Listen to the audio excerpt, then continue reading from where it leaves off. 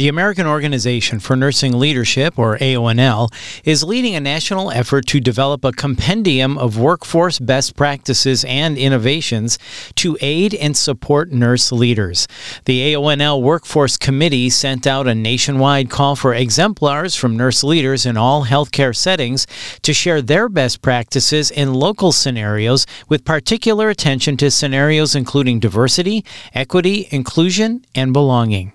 Before the COVID-19 pandemic, nurse leaders were challenged to staff appropriately and experience scope expansion within a dynamic work environment.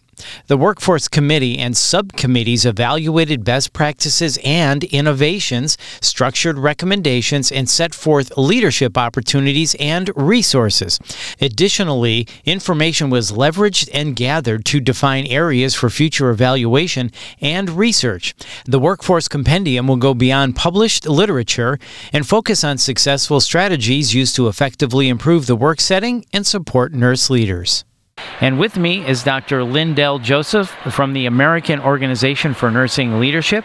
She is also the chair of the Culture of Inquiry Work Group. As we talk about the culture of inquiry, we're going to learn about that, find out about what that is, and we're also going to learn best practices as well.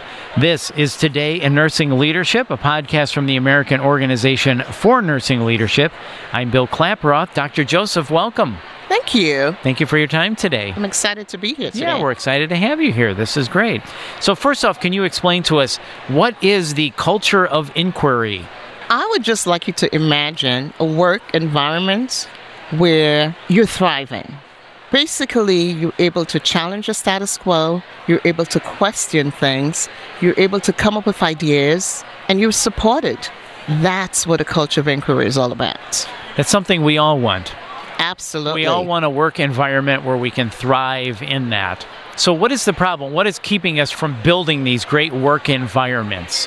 One of the challenges that we have is we have multiple levels of leadership, right? So a nurse manager or a staff nurse may be very distant from the C-suite, and they're not able to share their ideas, or they're not able to challenge things that are coming down from the top. So creating a culture or an environment where people are able to be aligned with the C-suite, with different levels of leadership, that's the critical thing. How do we get people connected? How do we get people to be able to feel like they belong and that they can make a difference and that they have the voice to make that difference? So the alignment is what we're talking about, getting everybody on the same page. So how do we do that? I think the first thing is to realize that it takes strategy.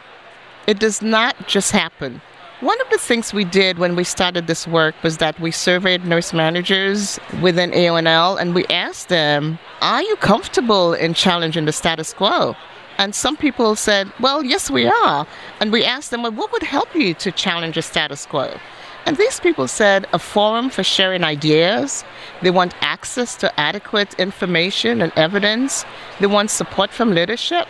And they want a culture for risk-taking and innovation. So they probably feel now they don't have the forum or the ability to challenge the status quo, or there's a fear about challenging upper leadership or the way things are done. Is there a fear in that?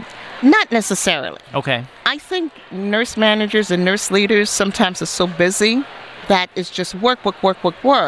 So we have to think about, how do we enable such a culture? What are the forums do we put in place? Do we have a nurse manager council where people can gather and say, I have this new idea, or this is not working out. How can I do something differently? When we talk about evidence, do we have all units, all leaders have access to evidence that if there's a new challenge or there's something new, are we able to access information for decision making? If we're not, then that's an issue. Mm-hmm. Do we have the support? If I'm able to speak up, if I have a problem, can I speak up? And will my leader support me? Does my leader understand exactly what is going on with me? And they can bat for me. They can say, yes, indeed, this is what's going on. And they can speak to the C-suite. They could speak to other departments. They can speak to other colleagues. It's about having that support. And lastly, it's having a culture that embraces risk-taking and innovation. If I know something has not been working for 10 years, why do I have to wait 10 years to say I have the solution? Right. I think what we would like to see is an environment where people will say, this is not working, I'd like to try this. And there's no red tape. And no pushback. Exactly. Right. So we have to be able to say to people, we hear you, you have to be creative. Creativity is so important. And that's why the other thing that's interesting about this work is that within the work group, we came up with a critical word that we believe is critical, right? We believe that all leaders need to be inquisitive. And inquisitiveness is defined as a motivational attribute to engage in sincere questioning. How do we get people to become inquisitive? People have to feel like they belong. People have to feel like they're supported.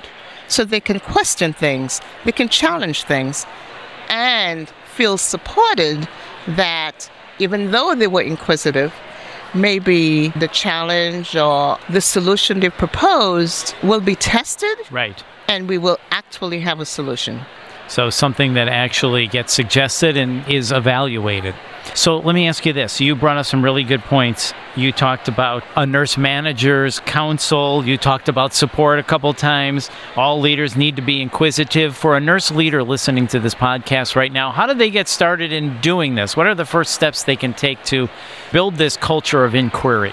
The first thing is to believe in yourself. I think one of the things that many nurse leaders, they may not have the confidence and the self-efficacy to say, I'm an expert. I know this information. I know this is not right. So it's about confidence, believe in yourself, because you are a catalyst for change. Therefore, you need to make the difference. So there were 3 things that we thought about. If you're a nurse leader, say in the C-suite, or whether you're a CNO or you're a director, and you need to create that culture, I think the key thing we need to understand is that creating that culture of inquiry is a trickle-down effect, okay? It's a leadership effect. It's a workforce effect. So if I'm a CNO, there are 3 things I need to do. I need to make sure that I'm building connections. That's the first strategy. The second strategy is I need to make sure people feel psychologically safe. And thirdly, I need to ensure that people are utilizing design thinking. You said it starts at the top. It's a trickle-down effect. We have to make those connections. We have to make a really safe work environment.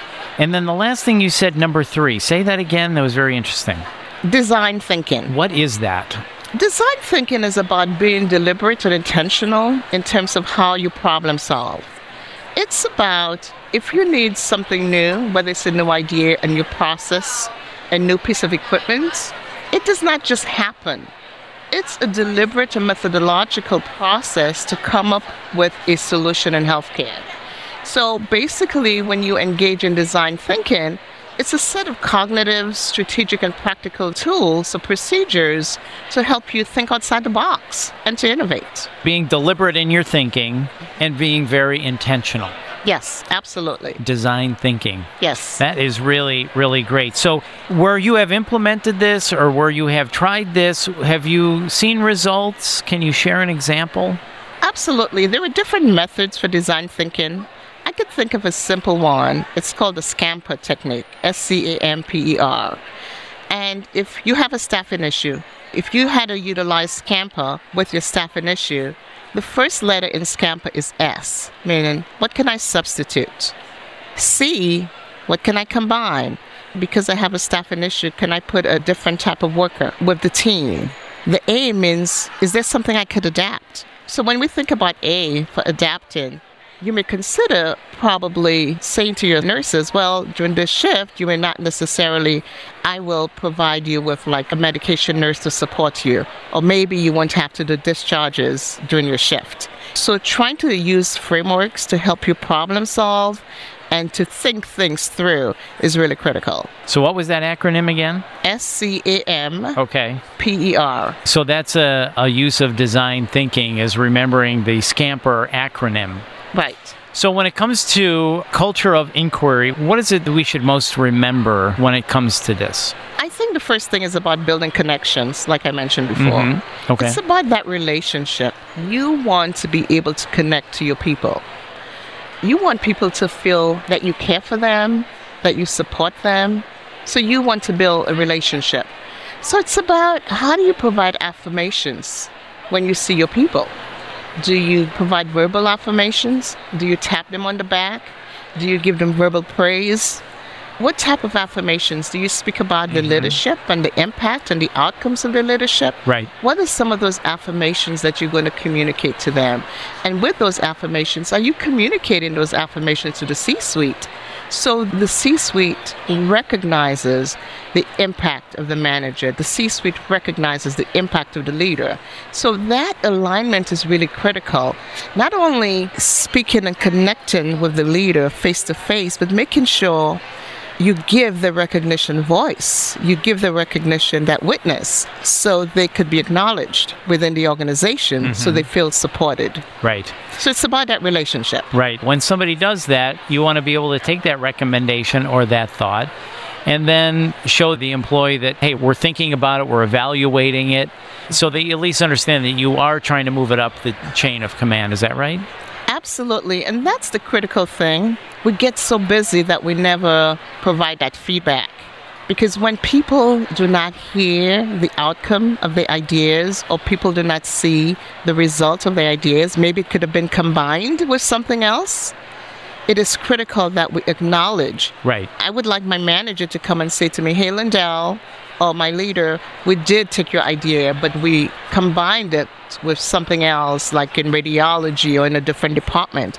Thank you for your idea. Right. And that validates that you're being seen and you're visible, that I see you, we appreciate your ideas. So the next time, I can then have that sense of comfort and confidence that I could say, I could come up with a new idea.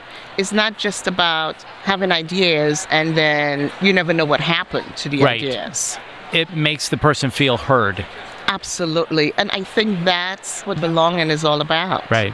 It's wanting to be heard. And then people could say, I'm heard, I will become inquisitive, I will question, I will challenge because people hear me. And that's a change someone could make right away. Oh, you have an idea. Tell me more about it. How do you see it working? How do you think we would implement this? Okay, that's a great idea. Thank you for sharing that with me. I appreciate it. Let me talk with the person I would need to talk to get this approved. And then follow back up with that employee. I mean, that's a change someone could do right away, today. Absolutely. And that's the third strategy called psychological safety. It's the belief that people will be embraced. People will feel safe for for questioning things. And that's what culture is about in an organization. All we want, we in healthcare, the work we do in healthcare, we take care of patients, right? We're supposed to enable health. We're supposed to enable positive outcomes. And what we need is to have an environment where people are thriving. I think about years ago, I came across, it's a classic book about images of an organization. And one of the images of an organization is the brain. And I think I could think about people navigating and working in an organization and thinking about the brain as the metaphor. We need people to be able to excel. We need people to be able to thrive. And that's impacted by the use of their brains. So what do we do to make sure people feel psychologically safe? People feel heard. People are not depressed. People are not despondent. So we need to provide them with tools, build those relationships, and allow them to feel safe so they can thrive, so we could impact health. We could impact the workforce and impact patient care. Yeah, that's a great point. A workforce that's thriving and feels supportive ultimately provides better health outcomes. Isn't that right? Absolutely. And remember, we spoke about that alignment. Yeah. So the way the leader experiences the work environment will impact the way the workforce, the frontline nurses, experience the work culture and the climate. So when we talk about culture and climate, culture is the norms in the organization, and and the behaviors and the beliefs. And if we have a culture where it's a culture of inquiry, where people are building relationships, they're psychologically safe, they're utilizing design thinking, the climate then evolves where people are like, okay, I feel really good. I have a new idea. I'm going to take to the manager. How do I get this idea to the C-suite? Right. It's about being recognized and feeling that support so they can thrive. And that's how you build better morale. That's how you lift everybody up. Yes. When they feel that way. And that also then improves job satisfaction. People feel good about coming to work. They feel better about what they're doing. They feel better when they go home. So you're helping improve not only their professional life, I think their personal life too, because they go home with a better mindset instead of, God, I can't take these people I work with. They have a better mental attitude too. So this really can help in a lot of ways. So as we wrap up, Dr. Joseph, and thank you so much for your time as we're talking about culture of inquiry, any last thoughts you want to make? I think the key to a thriving workforce is really a culture of inquiry.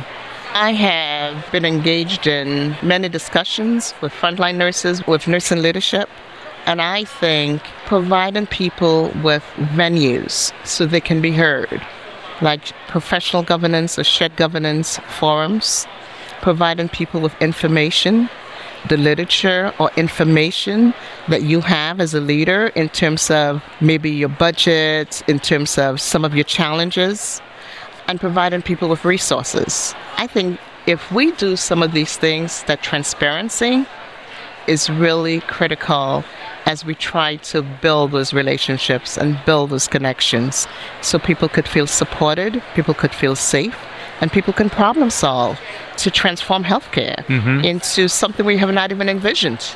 Yeah, this can be transformational. Absolutely. Yeah, this is great stuff. So if you want to learn more about this, it's in the Workforce Compendium.